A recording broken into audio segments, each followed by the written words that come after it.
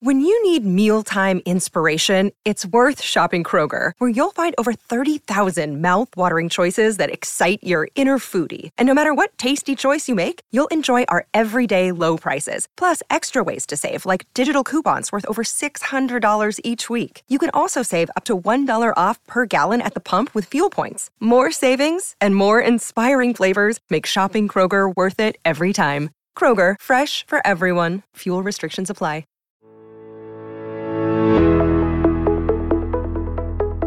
Are you ready to take your business to the next level? Every day there are countless books and articles that are published offering the key on how to make your business a success. It's easy to feel overwhelmed trying to keep up and run your business. That's why Deb Creer created the Business Power Hour. Keep up on the latest trends, best practices, and techniques for how to make your business a success. Let the Business Power Hour do the heavy work for you. Good morning. Good morning. I am Deb Creer, and I am passionate about giving professionals the tools that they need to make themselves and their businesses as successful as possible. And I am so excited today because we are talking with an entrepreneur, but an entrepreneur who has started a company that is important to the entire world. And so I am so excited to be talking today with Riggs Eckelberry. Riggs, how are you doing? Deb, it's such a pleasure being in your show, and thank you for inviting me. Great. Well, let me tell people a little bit about you, and then we'll dive into this. So Riggs Eckelberry came into the water industry from a quarter century in high technology, specializing in commercializing breakthrough technologies. During the dot-com, he worked on a series of tech successes, learning and practicing rapid disruption. And that's going to be important in what he's doing now. The son of an international businessman, Riggs learned management in the nonprofit space and also as a commercial ship captain and officer. He enjoys skiing and sailing and enabling the water industry to respond to the fast-changing conditions of our time. So again, Riggs, welcome. How are you doing? I'm doing great. Thank you very much. Perfect. I love it. Well, I always like hearing from my guests how they got to where they are today. And you truly are working on what we would call a passion project. So tell us how you got to from your start of your career to founding this wonderful corporation. Well, it's interesting because I grew up the son, as your bio said, of an international businessman. So my dad was, he started with Procter & Gamble after the war. And, he wrote this thing called Memoirs of a Soap Salesman. They start you out racking the shelves in Queens, so to speak. And then he was then sent out to head country branches of Procter & Gamble. So initially Canada, and then we went to Puerto Rico and Venezuela, and eventually to Paris, up to Brussels and back to Paris. And he, at some point, I think, decided not to go to Cincinnati and go up the corporate ladder, but just stay international because too much fun. International Cincinnati. Right? And I remember very well, Europe in the 50s and 60s, if you were an American with a good paycheck, you owned the place. It was ridiculous. I remember my mom saying to me, I think I was 8, she says, your dad makes $40,000 a year. And that was a lot. Right. Oh, yeah. Especially in Europe. Exactly. So not only was it a lot in pure dollar sense, but then on top of it, things were very cheap post-war. And then he had all kinds of perks, for example, we had a chauffeur and a Jaguar Mark 9, the big Jaguar. Well, the darn thing kept breaking down all the time. So it was very luxurious, but of course didn't work. But it was fun when they took you to school, right? Yes. Well, fortunately, I was not going to a public school. Otherwise, I would have been massacred. But it was, born in Canada and then, got this sort of from the age of 2 to 5, I was in Spanish speaking countries. And then just as I was getting used to speaking Spanish, I was shipped off to France and started the first grade in a French school. Okay. And I went all the way to the seventh grade in the French and Belgian school systems. Okay. So, I can get away with, people can often think I'm French because I'm, in the 50s and 60s, you did not want to sound like an American. Otherwise you get beat up in the courtyard. So, we made sure, my brother and I, 5 brothers eventually, but initially just 1 or 2, we made sure that we really blended in, and we'd be walking down the street and our parents, we would get way ahead of our parents so that as they were talking French, right. You weren't with them. No. Those people, Americans, I don't know. What I didn't know was that my dad really, really, really enjoyed keeping his John Wayne accent in French because the girls love it. Oh, yeah. Oh, Lord. So he was very much a Mad Men, John Hamm, Mad Men figure with all the good and the bad. I mean, everything, and because I think John Hamm in the Mad Men was in, I think, the Korean War in the story, right? It's all part of that woven in thing, and has, a complicated background. Because, of course, this is an interesting part of the story.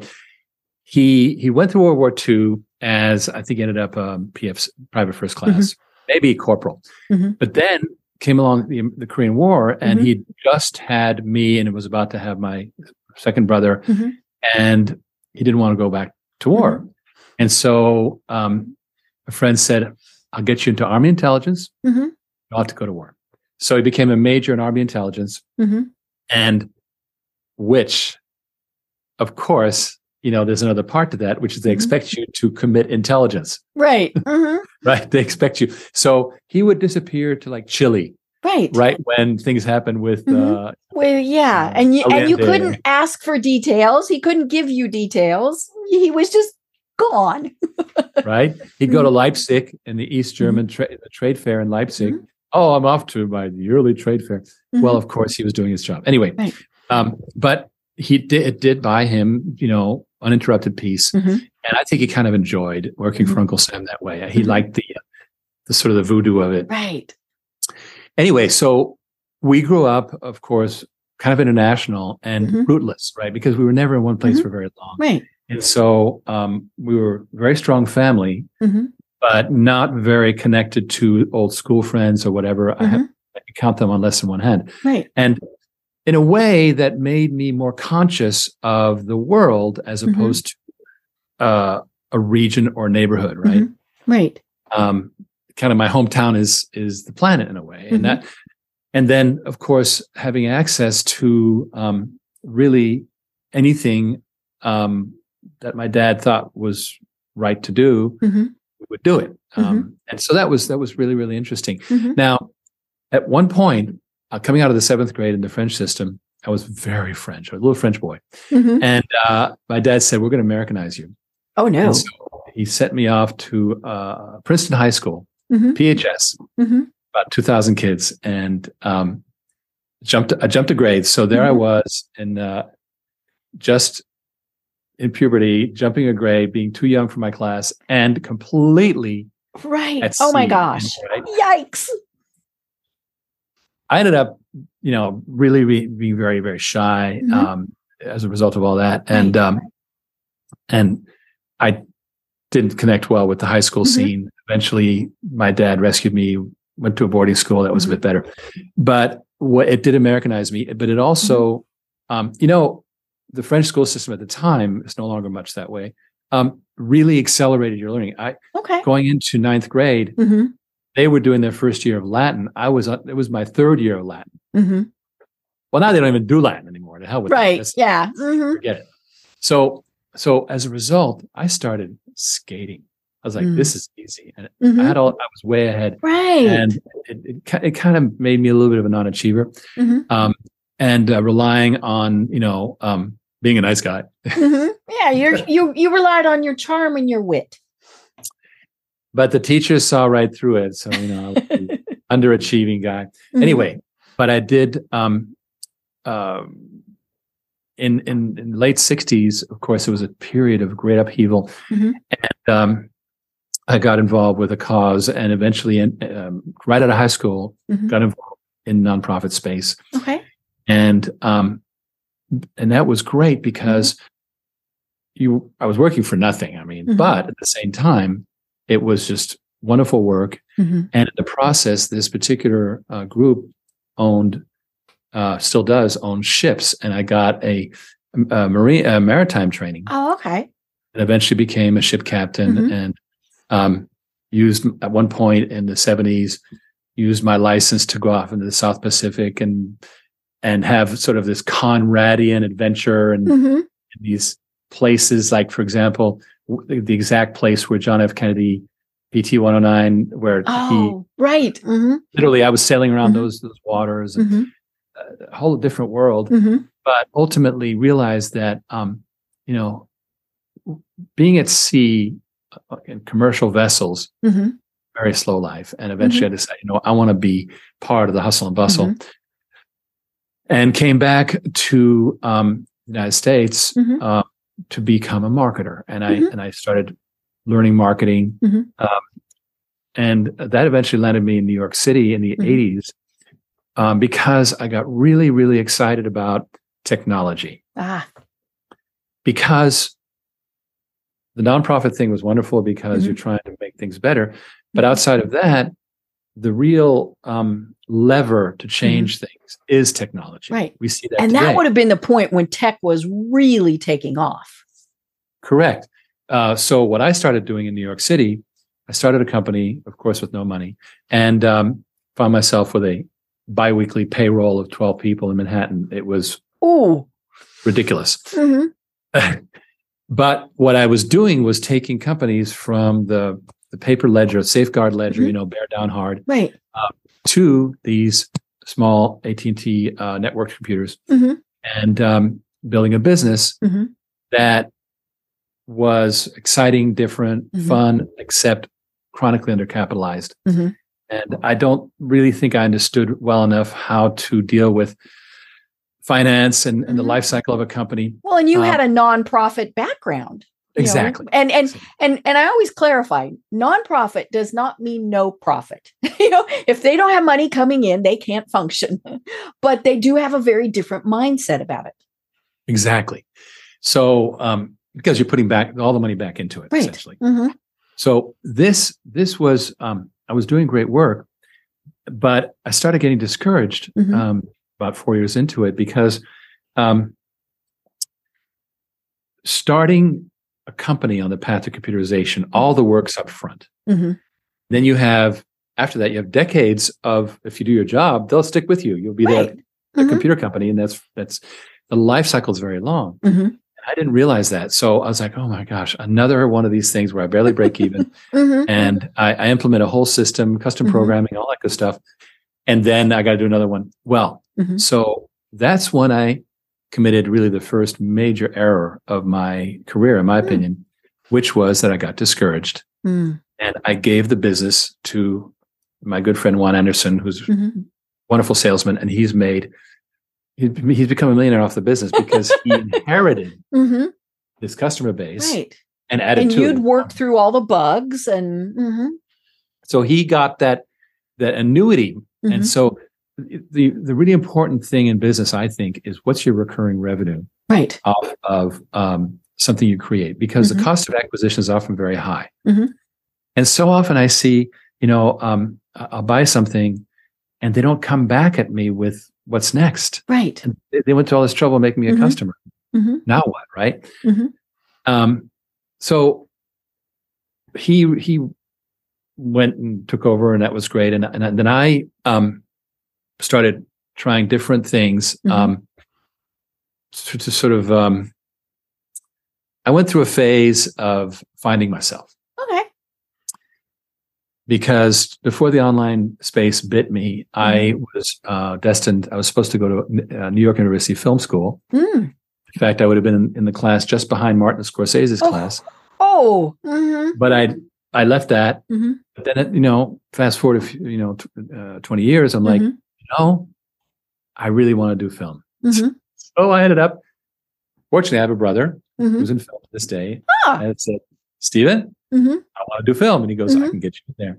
Well, what followed was a wonderful adventure, nonstop. They work so hard in the film industry. Oh, Lord. People don't realize how hard it is night and day. In like chunks of time.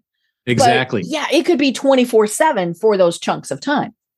Right. And so I was in production. And so you're just basically, nose down, tail up, just doing it. And I'd be on shows that the only drug I wanted was sleep. That's all I wanted. It was like, 6 weeks in and you've only been sleeping 4 or 5 hours a night and you're like, kill me now. So, but it was a lot of fun. And then, and I had all the work I could get, but then I was, in the meantime, I'd also started a wine importing business. Well, you did spend a lot of time in France. Right, exactly. So love wine. And so I had a wine importing business in the Tri-City area, New York, Connecticut, New Jersey, Washington, D.C., Massachusetts. And so I had put that on pause to go in the film industry. Then I went, well, I got to wrap that up. So on my way back east, I happened to drive through Colorado in the winter. And I went, I've never ski bumped. It's pretty nice there. I'm from Colorado. What part? I grew up outside of Steamboat Springs. Now, Hayden, what part? Walden. So okay. Sure. But yeah. Beautiful land. It is absolutely gorgeous. People don't realize. And what they say, as you know, is you come for the winter, you stay for the summers. Right. Oh, yeah, because summers there are fabulous. And you and I live in Florida and Georgia, so we really appreciate the no humidity summers, right? Yeah, exactly. By the way, I bought a Tesla a few months ago. One of the best things about it is when you park the car, you can leave the AC on. Right. And go do your stuff, come back, and the car's still cold. That's like I worth love it. It'd be worth it for that. Exactly. Yeah. Especially in Florida. So so I was driving through, I remember being on a bluff overlooking the presidential range, looking west towards the presidential range. I'm like, oh my gosh. And I said to my girlfriend at the time, I want to ski bum. And she goes, well, you can ski bum. I'm not going to. Right. Uh-oh. Oops. So sure enough, I turned 40 working as a cook two. There's the chef, the cook one, cook two, all the way down. So I was a cook two in this 5-star restaurant. I knew nothing, but of course by then I was starting to pick up. Being a guy at sea, you learned very quickly. I was learning. So I picked it up, and I was surrounded by 20-year-olds and having the time of my life. I bet. Best season. It was so much fun. And pretty soon I'm like, okay, I'd be on the gondola going up to work in my chef's uniform, and people would engage me in conversation. And these film guys would say, Riggs, what are you doing? Your career is going to go down the drain. I'm like, I like it here. Yeah. So. Right. But eventually I was like, I really should start thinking about that. And so I shed a tear and left Summit County, Colorado, because I had spent the winter at Keystone, which is the best. And the reason why Keystone is so great is they have wonderful accommodations for the staff. That's right. It's not like Aspen and Vail where you cannot afford to live. You have to, you have to go down, Leadville. I mean, it's horrible. Or you have 12 people in an apartment. That's wonderful. Anyway, so it was kind of a big reset for me, and I liberated, and I got to, and I strongly believe that one should do that. One should do these life resets. Follow your passions. Right. And I got some good stuff out of that, which I'll discuss in a minute. But I eventually made my way back to LA with full intention to get back into film.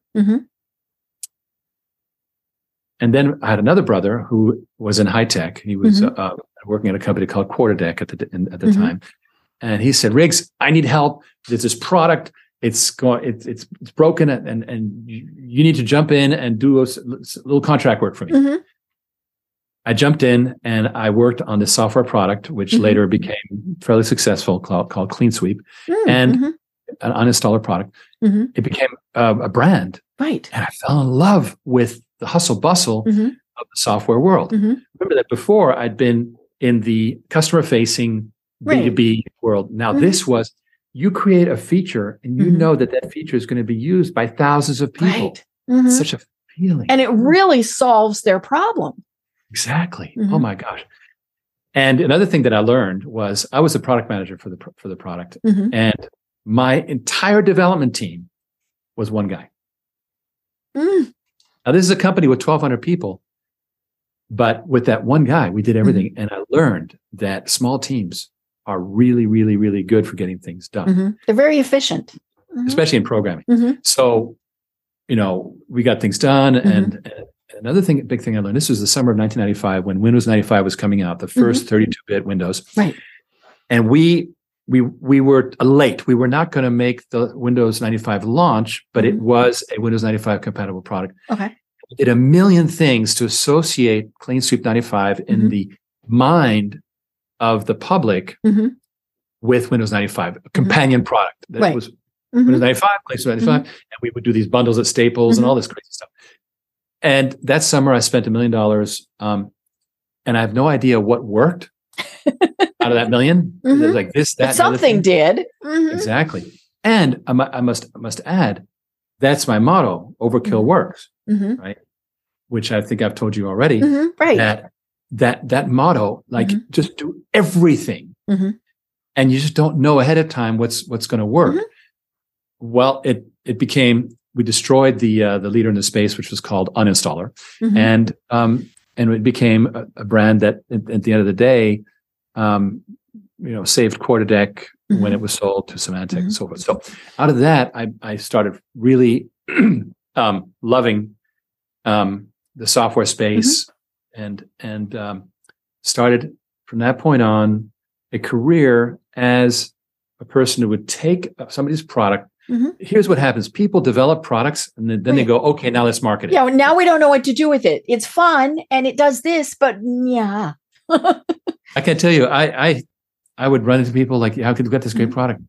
But what do we do? Right. So I would do that. And I built a business in doing that stuff. And we got to the year 2000, which is the big crash of 2000. And that actually I liked, because there's nothing worse than an overhyped bubble environment, because nothing. Oh, and tech was just wild. Crazy. And it just happened with crypto. I mean, when that happens, you there's no fundamentals anymore. Right. Idiots get funded. And so if you have something good, you're kind of crowded out. So for me, it was actually good. Year 2000 hit.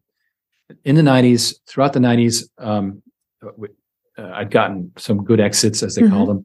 I loved the .com. It was just whereas in the 80s, I'd done computers for computing. In the 90s, it was computers for communication, right?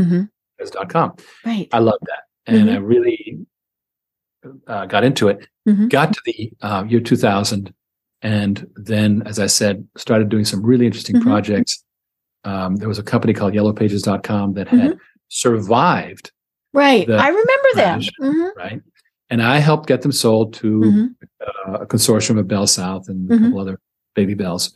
And that was a success. And then I finally got to be no longer a V-level guy, VP marketing, but a C-level guy. I got recruited in to be the number 2 at a software firm that wanted to get on the NASDAQ. And we successfully did that. Only one small problem, which was that I could tell this company was going to die. Oh, no. It was going to die. It had the practices that it had from inception. The culture of a company is created early on. And it stays, that culture is very persistent. So, for example, if you have a culture of excellence, then that'll tend to be, but if you it carries through. Corners, right? The cutting corners, that too will persist. And I was finding as the COO that I could not change that culture because it was being driven by the CEO. And I was like, okay, this is not good. I can't have, I love being a COO. It's that, just like in film, that production manager stuff, constant. But if it's dysfunctional, I don't want to be a part of it. Right. So I had gotten to know some fund guys, and I called up Jim from this particular fund, and I said, Jim, I think I could be a good CEO. And he goes, yeah, you could be I think so. But Riggs, we're not doing tech anymore. We're doing green. And in fact, green. Yeah, right. And in fact, what we are doing is we think that algae for biofuels is the future. It's the ideal transition feedstock because you can burn it in cars, but it's sustainable and it's a good transitional feedstock. So I want you to go find a technology and start a company, and we'll go public right away. That's what they did. And we'll get going and we'll create a great company. Holy cow. So, long story short, I have another brother who's an inventor. You have a very talented family. Well, and they're diverse. That's the important thing. Right. They're diverse. Everybody went every which direction. Right. I've got another brother who's an architect. So when I finally build my mansion, he'll come do it. All that stuff. Thanksgiving must be fun. Y'all Except get together and we're nowhere near each other. There's no problem. It's in modern America, right? So out of that, I launched this company called Origin Oil, algae having been the original oil, because petroleum comes from algae. We know that.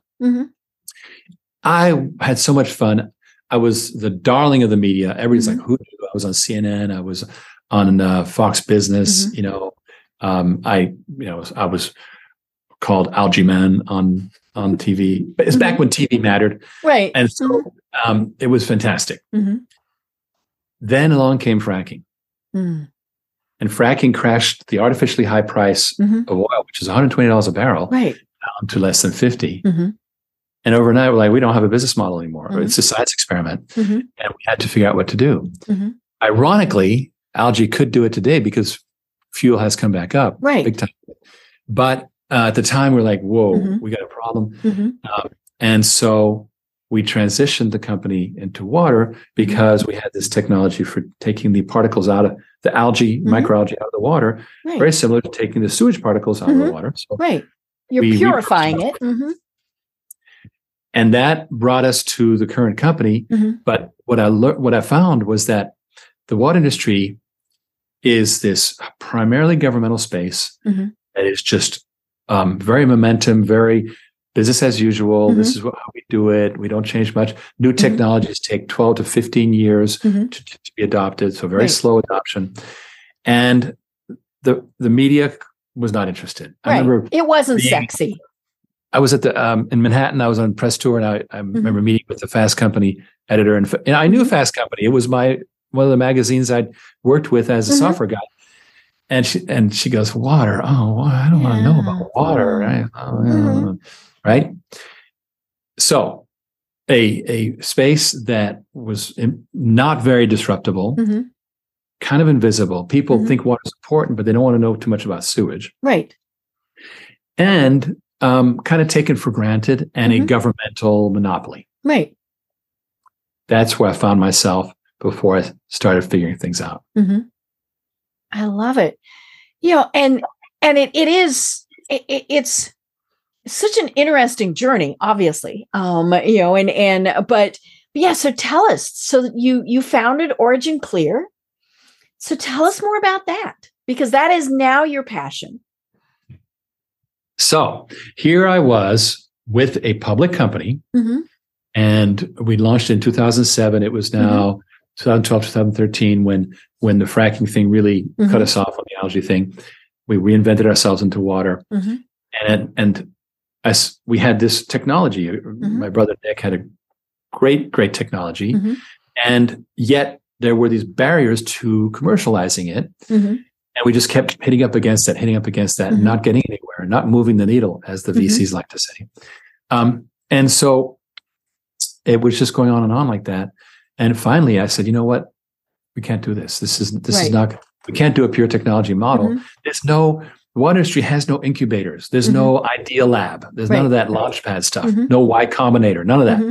So, so Nicholas eventually went off, and he took the technology, and he's done wonderful things with it on his own. He's succeeding marvelously. And I took a different path, which was more like, how do we change conditions in the industry? And fast forward to 2018, which is when it all kind of, this whole big shift happened. I was like, okay. As early as 2016, I had recognized from a really pivotal piece of research by a group called Lux Research that the trend in the water industry was towards decentralization. Right. And what Lux said was that since 1961, the water industry has not spent enough money to build and replace its infrastructure. Right. As a result, operation and maintenance costs, O&M, kept rising, because stuff needed replaced, rusted through, all sorts of things. And you patch it and this and that. It's like having an old Toyota Celica and you keep putting more water in the radiators. There's only so much that duct tape can do, right? I heard a rumor once that Scotch tape was invented for Model Ts. I have no idea if that's true or not. That sounds like a good thing. Right. Yeah. Anyway, so I had a chance to acquire this wonderful technology that downsized from those big water systems down to local businesses. Okay. And we created something called modular water systems. Okay. And that, plus another business that we bought a couple of years before, was now our operational area. So we started building modular water systems, and that was a death march because it took forever to build it. And so 2018, 2019, it's doing like 200,000 a year. Nothing is like, this is killing me. Right. And then COVID hit. COVID was a great time to figure out whether you're doing what you're supposed to be doing. Right. Because everything just kind of crunched in. Exactly. And myself and my top corporate development guy. Corporate development is slang for fundraising. Right. Top corporate development guy, Ken Berenger, we like looked at each other like, oh Lord, modular water is not growing fast enough. And the other division in Dallas is kind of static. We have to do something. Right. We have to figure out what is going to really, really, really move the needle and disrupt things in the industry. And after lots and lots of hard work, we figured out it's the money, stupid. If I can, if you, Deb, have a brewery and you're getting hassled by the local authorities and they won't take your water and you're having to truck it to the next county. Yeah, because you've got waste products. And you decide to take it in-house, well, do you have that $1 million to spend on a water system? Right. And do you have a water expert? Well, we come along, we say, Deb, we're going to just sign here, 15-year service contract, pay by the gallon. Well, don't buy the system. It's ours. And we'll maintain it. Right. We'll just run it. It's water service, right? And that idea caught on like crazy. I bet. It's such a strong idea that, and then we kept this this culture of working with everyday investors as opposed to working with big funds, and so it became a lot like people investing in oil wells, where you can invest in one of these master limited partnerships, as they call it, and get dividends and all that stuff, royalties from the oil wells. And that's great. Well, we structured it very similar, that investors can invest in a basket of properties that would remain with the company, because remember, we're not selling them to the end user, we're just doing a service. So the asset remains there that secures the investment. And now the investor gets to reap over time royalties, and everybody's happy. So that has been developing. And it really started, taking off in 2022 in terms of building the capital, because that's what we had to do it. If you're going to do a lot of these deals, you better build some capital, right? Right? Because you're funding it. It's kind of this continual churn. You're having to, you solved Deb's problem, but that's $1 million machine. You have to come up with $1 million somewhere yourself in order to do the service model with Deb. Right. So that's what we were building throughout 2022. Meanwhile, modular water takes off. They just blew out. They had hit their inflection point, and they more than doubled their revenues from 21 to 22. They've been on a tear. All of a sudden, we realized, wait a minute, we've got a combination here of a great technology for these downsized, modular, long life, easy to maintain, standardized units, and the financing of it, kind of like GM Financial. Okay, so this is what's happening now. Is we created this water as a service business. It's called Water on Demand, and we're in the middle of merging modular water systems in with it and creating a new company called Water on Demand, which now has its own funding. We just today, we're the 9th of March right now. Today we announced the launch of a crowdfunding round for Water on Demand, so people can invest as little as $1,000 or whatever. Right, and they have this new company now. It's highly disruptive. Why? Number one, decentralization, which in 2016 was just the first blip of it. And nobody was like, I talk decentralization, people are, what the hell are you talking about? Yeah. Now it's reality. It's happening a lot. Secondly, a lot of what they call now aquatech, because it's become a thing, aquatech, is aquatech's taking off, except that the problem is capital. So we provide the capital with Water on Demand. So the combination of technology and capital is very powerful. And so we're moving very quickly to build these things up, to put in some great industry advisors, to the modular water is headed by this visionary innovator engineer guy, and give him more help. And it's amazing because look, let's talk about megatrends for a second. There's a very good thinker called Peter Zeihan. Peter Zeihan is a geopolitical strategist, and he presents to Langley. He's that kind of guy. Very strategic guy. One of those smart dudes. Exactly. He says, they ask me questions, I can't ask them questions, right? But what he has said and I think he's dead right, is that the world is deglobalizing. Everything's being reshored. So things are coming back, and it's going to be regional. The world will be regional, and the most powerful region is going to be North America. Right. Because that's where a good chunk of the money is. Also resources. And guess what? Mexico has a wonderful workforce, well-educated. Right. Now, literally competitive labor-wise with China, and closer and democratic. Right. And actually, the Canadians have a lot of sophisticated industries. So the whole thing works, right?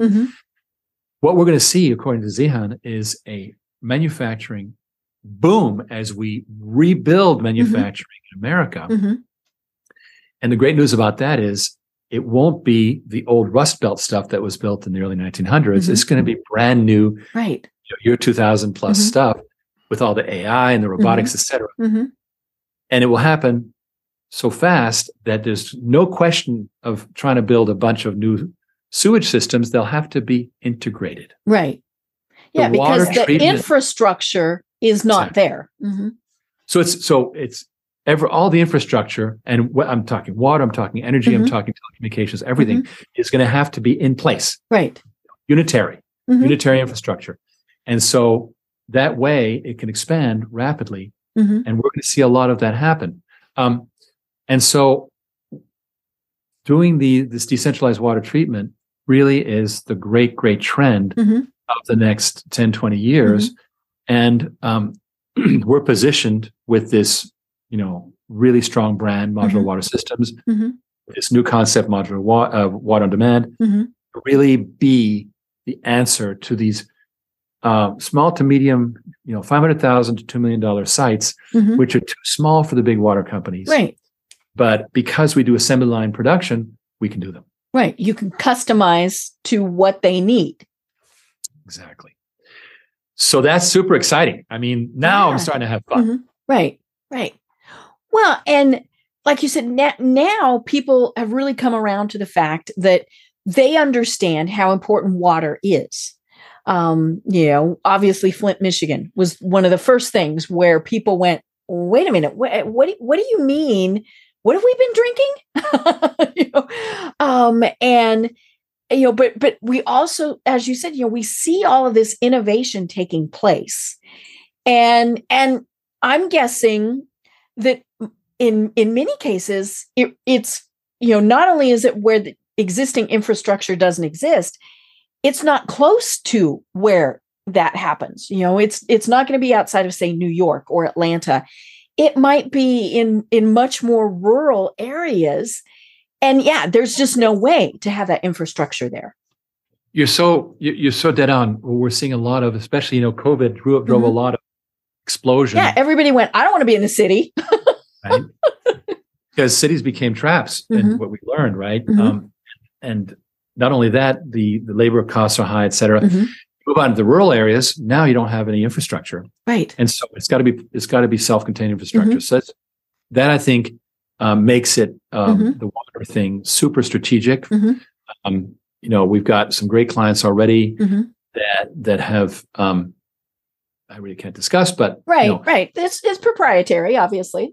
But one of the very interesting types of customers is housing developments that, by having self-contained water treatment, they don't have to pay for that multi-million-dollar sewage connection because they're out in the hills somewhere outside of Alpharetta, Georgia, and now they just go ahead and plunk it down, self-contained water treatment, and you use well water if you want, and you're off and running, right? So all of a sudden, we have this, highly independent water system. And here's the other important thing: our water infrastructure is vulnerable to sabotage. Right. It's like the electrical grid. There are key places where if some nefarious entity wanted to cause problems, they could cause major problems. We can't live without water. We can't live without electricity.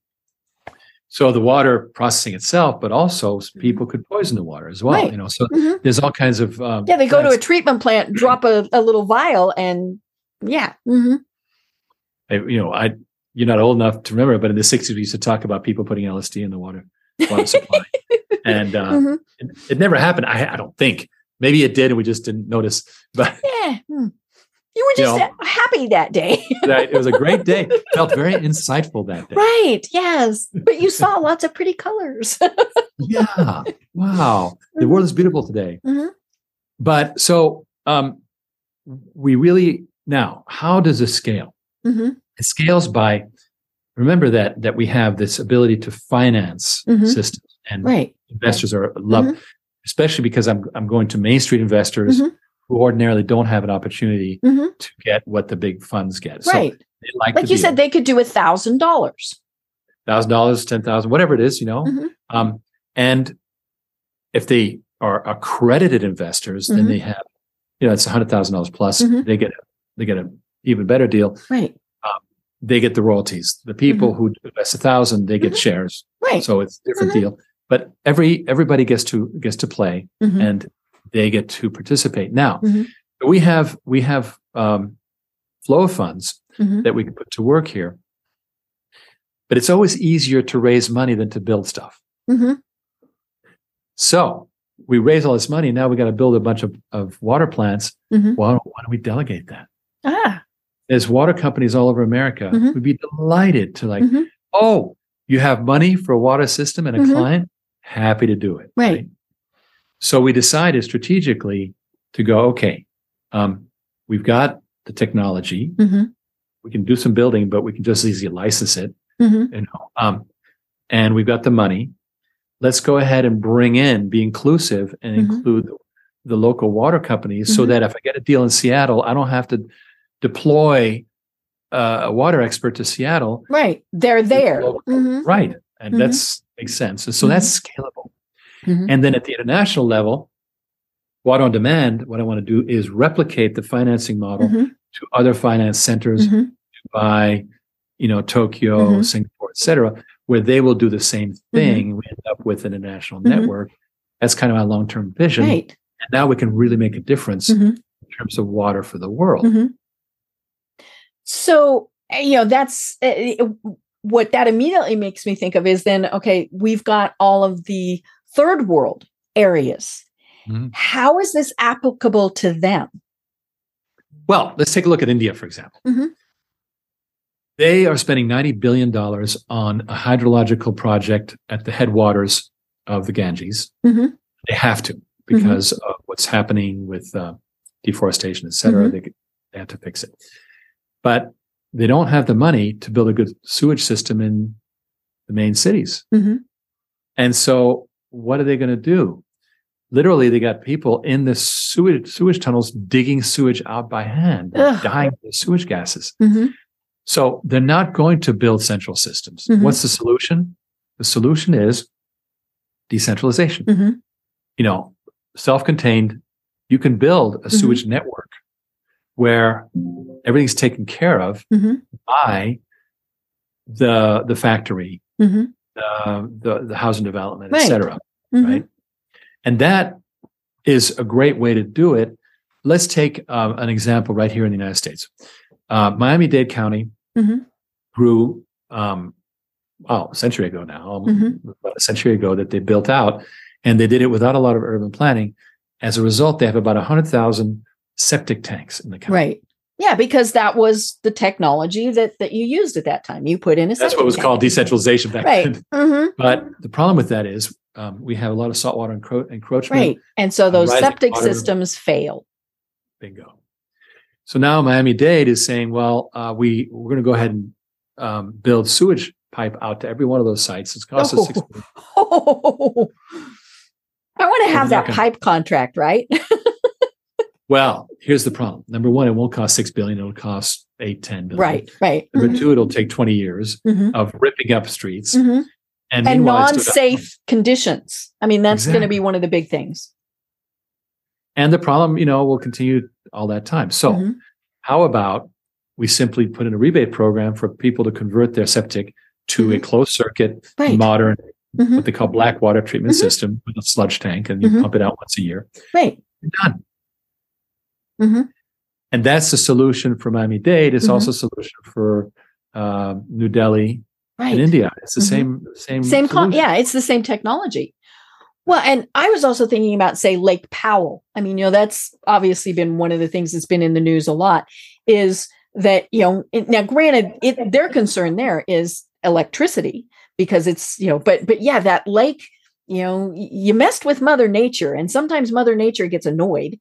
And yeah, so they're having all sorts of issues there, or the Great Salt Lake that's drying up. I mean, all of these various infrastructures that we've had in the past, as you said, they age, they change, and municipalities, and, whether it's a county, city, whatever, they don't have that money to replace those systems, which is why they fail.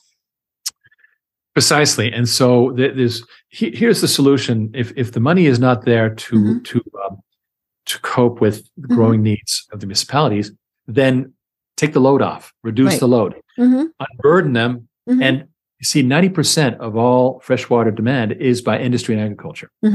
Right. The people are only 10%. So, but yeah, we have crops we have to water and things we need to build. Bingo. And so that 90% figure is pretty much the same all over the world, but the ratio is different between agriculture and industry. America, it's roughly half and half. Right. In Somalia, it's 90% agriculture. Right. So that's the ratio. Now, if we unburden the industry and agriculture users from the system will be able to serve the people better. And that's how we'll solve the Flint, Michigans of the world, by having less burden by commercial entities and more attention placed on consumers, residential users.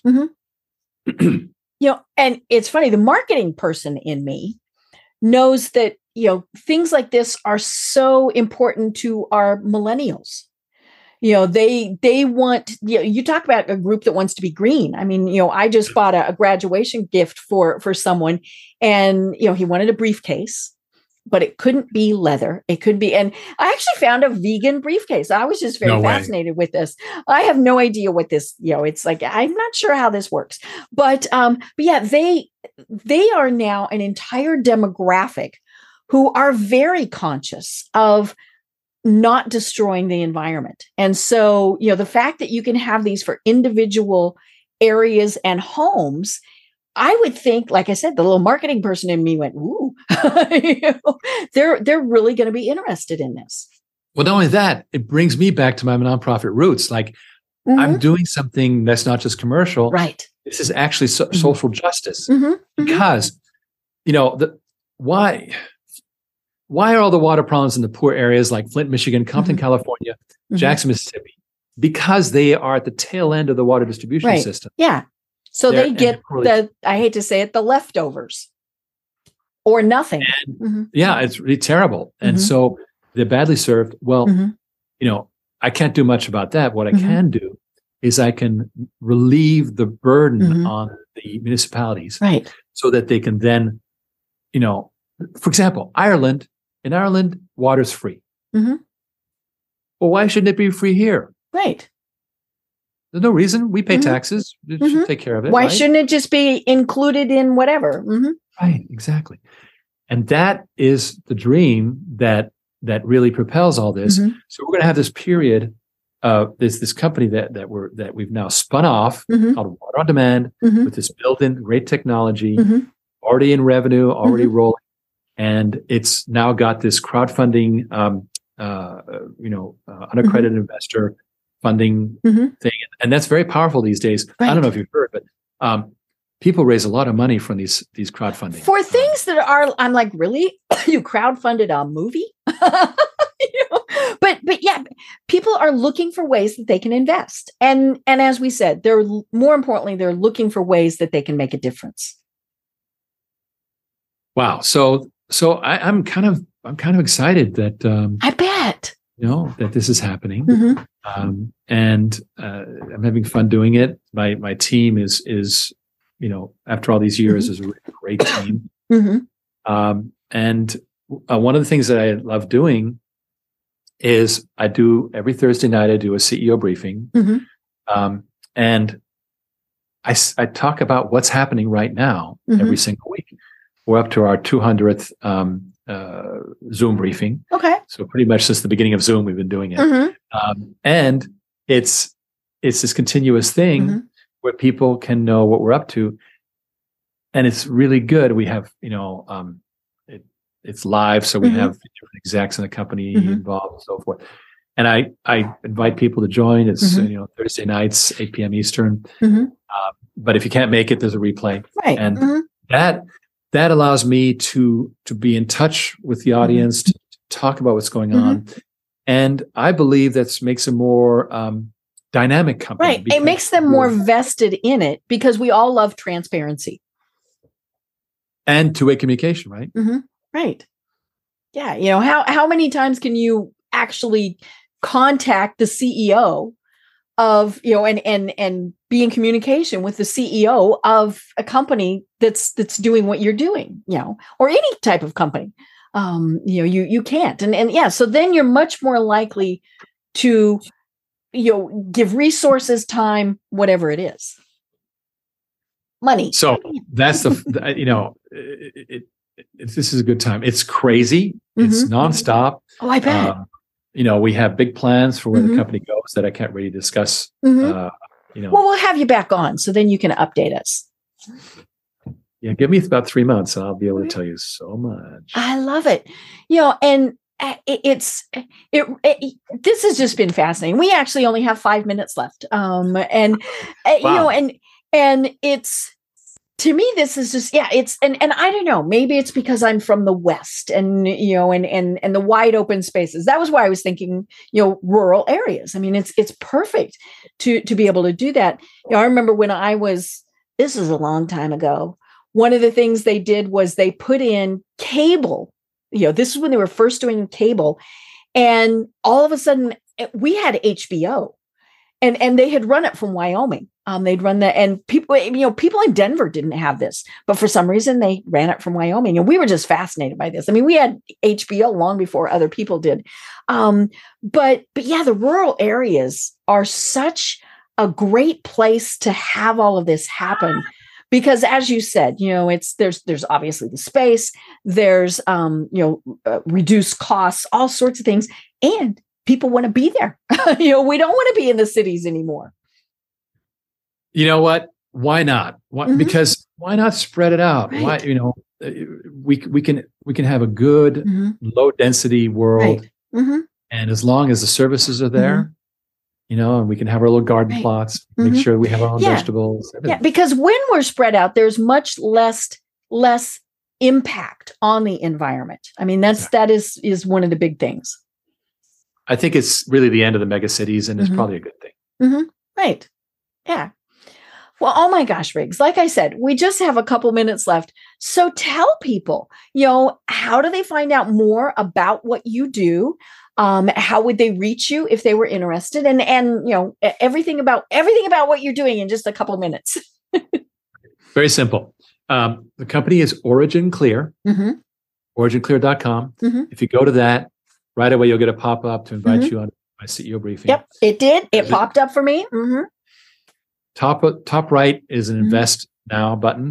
Big green button. You'll have your opportunity to invest either as an accredited investor or as this brand new crowdfunding investor. And also, if you're more specifically interested in water on demand itself, you can either access that through Origin Clear or directly as waterondemand.net. And we are super excited about getting you on board, every single one of you, with whatever you want to invest and be a part of this great adventure. Right. We think it's the most exciting things happening in water. Therefore, really making this explosion of water out of the government world into the privatization thing happen really fast. And I think it's going to be such a creative way to deal with it. That's not just, giving money to charity, to charity water, which I'm all for, right? But this goes a step beyond and makes it this is an ongoing type of thing. Right. Well, and your website is great. It's got so much great information, and lots of learn more buttons. Those are always good. But yeah. So if somebody wants to really reach out to you, how can they do that? Well, it's very simple. You if you get on my newsletter list, because here's a secret. I send out my newsletter to 40,000 people. When you reply, it goes to me. Oh, I love it. Like you said, then people are vested in it. And I do my very best to answer everybody. So when you're on the list, just hit reply. Also, when you show up at the Thursday night briefing, I basically, it's a webinar format, so I let people comment, and then I answer every single comment and to the group. And that way, if it says, well, what about your stock price? Well, let me tell you, blah, blah, blah, right there on the spot. Right. I love it. And again, it's originclear.com. Can't be much easier than that. Well, Riggs, this really has been absolutely fascinating. And from so many aspects, learning about how you built the business, all of these things. And as we said at the very start, this is something that will make a difference, truly make a difference, worldwide, and so that's what's fun about this. And that's why I can imagine you're so excited, because you can see this will make a difference. It's not the latest and greatest widget that somebody's inventing. What you're doing is long term, and really will have an impact. So that's been what has been so interesting about learning about this. And we will have you on again because we want to find out what's going on. So we'll do that. But until then, do you have any final thoughts that you want to leave everyone with? Well, I was just thinking, we were talking about all these crazy esoteric things that I did throughout the years. And you know what? These things like my big ski bum reset, I think it kind of led in a strange way to this, really practical yet creative development. Like, I think I needed to be this sort of like outsider coming in kind of thing. have that attitude, not only disrupting industries, but disrupting my own career at regular intervals. And I think it's okay. It's okay to disrupt yourself. It's a good thing, right? And then you actually come up with these creative solutions, and you have the context to make things happen. And I'm kind of grateful that I did crazy things. So I don't know if that's helpful to your audience, but I think that's part of why we're doing well today. I love it. Well, I really have been having such a great conversation with you. I've been talking with Riggs Eckelberry, the founder and CEO of Origin Clear. I'm Deb Creer, and until next time, everyone have a great day. Thank you, Deb. Tune in for our next program for even more trends, best practices, and techniques for how to make your business a success. The Business Power Hour, hosted by Deb Creer, is proud to be part of the C-Suite Network. This podcast is a part of the C-Suite Radio Network. For more top business podcasts, visit c-suiteradio.com.